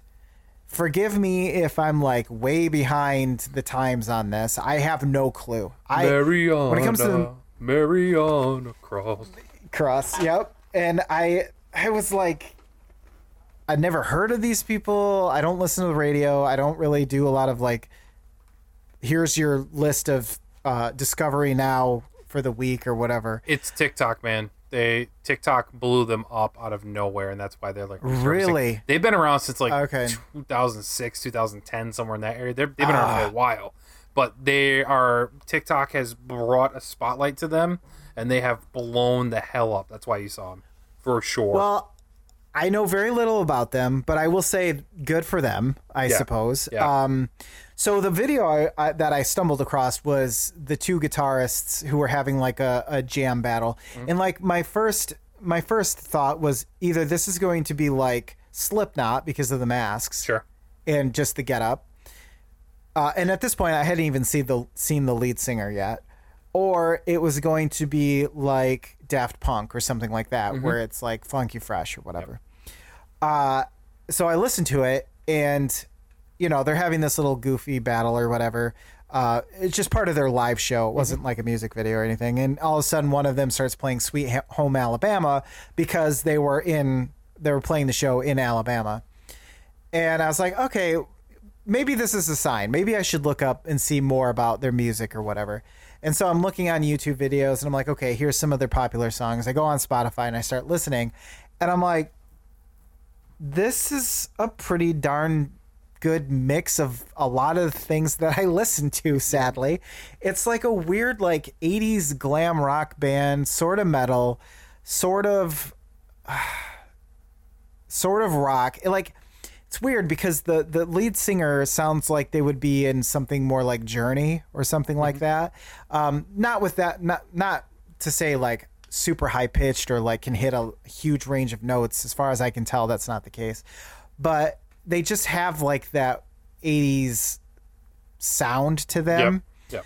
Of that specific type of band. Not pop music, but think like I don't know. Van Halen or something like that, I guess, or Motley Crue, or I was expecting much more metal, and they do have some of that there. Yeah. But like you said, Mariana Cross, man, you hear that song and it's like, it's kind of wimpy. It's not nobody's. No, not at all. But when you see a picture of them, you would expect that 100%. Yep. And so like I was kind of like, oh, I can understand what he's saying. So, yeah, I don't know. It's like a Greta Van Fleet or something like that as far as the sound of like the tone of voice. And so you mix all of that together in a great big blender, and you get Ghost, I guess. And so I've been kind of going through their discog and listening to things here and there. And it's one of those bands where I don't think I would listen to a full album or anything like that. Yeah. They have a lot of similar sounding music, and then you kind of get lost into like, which song is this again? Mm-hmm. But I added like 3 or 4 songs to my what I like to hear playlist. And so, yeah, I was just like, oh, hey, you know, I was thinking about adding a new band to the mix, and then this popped up, and it turned out to be okay. So, yeah, sorry for anybody who's like, oh, I've been listening to them since 2006. It's been so long, I stopped listening to them. That's how long they've been around. But for me, you know, I mean they're very niche, more European than anything around here. You know, kind of like you're gonna get hipsters who be like, oh, I loved Ghost forever, but it's like Rammstein. Like we know a couple songs here in the U.S., but largely we don't. But they're huge everywhere else. Like, they are the guy, you know. And they'll come to the U.S. It'll be a big deal when they come to, like, right now they're touring and there's a ton of people going. But it's like, they don't follow them all the time. I feel like Ghost is the same thing. But because of TikTok right now, they're getting a lot of attention because of the visuals. And then Mariana Cross is like, you can't hop on TikTok for more than 10 minutes and not hear that song right now. So, which is weird because I don't like, that's probably my least favorite song out of what I've listened to. But it's poppy and catchy, and that's all TikTok needs. So, well, and their lyrics are very pop-like. Yeah. And so I can see why that probably, because even in the other songs that sound a little bit more rocky, it's still written, and I think that's what reminds me of like Journey songs and stuff like that, where they're written as like catchy and they have a hook for the most part. Yep. So, yeah. Well, I mean, yeah, I guess they'll get their 15 minutes of fame or whatever, and then everyone can go back to being like, well, I still like them, and the other 5 people in the fan club can say, yay. And it's like all the people that were Metallica fans for 5 minutes during the final episode of Stranger Things, and now not listening to Metallica anymore. It's like that, you know. And Kate Bush fans. Yeah. It's weird to go back, like not having heard that song, go back and listen to it like the original, not the epic version, and being like, I feel like there's something missing out of this song. Yes. There's just, it's not as layered as in synthy as you hear it in the show. But, Jason, God bless his soul, on his sick bed right now, hopefully recovering. We hope so anyway. I ask him, or I put this in the show notes so that maybe we could like be in the middle of something and then know that we'll talk about it next time. And he usually doesn't have an answer for this, and that's okay. That's fine. My question to you, Kevin, because there's like a 50-50 chance that you'll be on the next show. You got anything on deck for next time? Are you in the middle of anything right now that you can't really discuss much further? Not particularly. I will be doing more Splatoon 3, and I really think I am going to boot up Saints Row tomorrow and start that as well. I cannot wait to hear your opinions on that. So I will comment to those. I don't know. When is God of War coming out? Dad of War. Oh, man. I forgot I didn't forget it's a thing, but it's like, I still have to beat. I got so far into the God of War, and then I lost momentum. I need to go back and play it. Because I know I enjoyed it. Probably be reviewing that. Ragnarok? Yeah. Shoot, where is it? God of War ordered by Sony. I can't find it. It's coming up. I think it's November. So I think I want to try and replay God of War again before that. Oh, November 9th. Okay. I want to. So I won't get it this early. I'll probably get it maybe middle of October, end of October. So I do want to replay God of War again, only because it's been so long, and I want to have that story fresh and how it ends, because this is like right after. Here comes the next thing. So I want to revisit that too. But I will say, if I'm on the next one, I will definitely be able to talk more about Splatoon 3 and Saints Row. Nice. I don't think I'll have Far Cry 5 beat by this point, but I do. I have that pull already to play some more Cyberpunk. I don't know if I'll be able to hold out. Last thing I need to do is get involved in 2 long-form first-person shooters. Bad idea. Yeah, definitely. It's like pick one or the other. I did start, as far as games go, gosh, my brain is dying. Assassin's Creed. What's the one? Not Origins. What's the one after that? What culture? Is it the Greek one? The Greek one, That's yes. Odyssey. Thank you. Odyssey. Yeah. Sorry, it's just so many Assassin's Creeds at this point. Yeah. Odyssey, which I really actually have been enjoying, surprisingly, because I started Origins and I did not like it at all. Oh. I didn't like how you were plopped into this story. I felt like it was just like there was no intro. Sure. I felt like I loaded a save game and I didn't know what the hell was going on. Wait a minute. Yeah, they're acting like I've been playing already. I don't. So maybe I have to go back and figure that one out. But Origins, I might play some more of that, and I've enjoyed what I've seen so far. And it plays real smooth. It's so buttery, especially after coming off from 4K 30 Far Cry and then putting this in, and it's like it looks good and it plays smoothly. I didn't know that was possible. So maybe I'll talk about that. There you go. But that's it for us for now. This is the part where I read the outro. Kevin, thank you for joining me tonight. I know it literally was a long time coming, not only from before we tried to get together, but also because once we started planning it, everything got in the way to make it not happen. Yeah, but we're used to that. We live in it. We're here in it. We're in the shit right now. And speaking of being in the shit, I want to say thank you to all of our patrons out there. A special thanks to our arbiters of Usum Noise, Josh Burboon, Takeda, Tyler Ruland, Tom Servosas, Brendan Myers's, Josh Brown, and Matt Kinnett. And then you have to bow. Mac and Mike and me. Bow before the Crusader of the Legion, Edwin Carlo. If you want to join the Flux Legion, go to Patreon, throw us them them shekels, them dollar bills, y'all. Check out patreon.com/fluxtopose.html. Hey, if you're listening to the show right now and your name wasn't just said, why the hell not? What are you doing? Just $1. Oh no.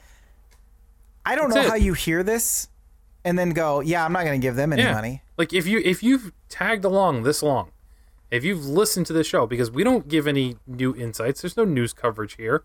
Why are you listening if you don't like it? So either stop listening or go to patreon.com/fluxtopose. That's a good question. That's a good question, my friend. I got a question for you. Yeah. I completely forgot to pick an OC remix, so I'm going to give you a choice. Geez. And then if you choose the wrong one, it's your fault. Okay. So boom, that's how we do it.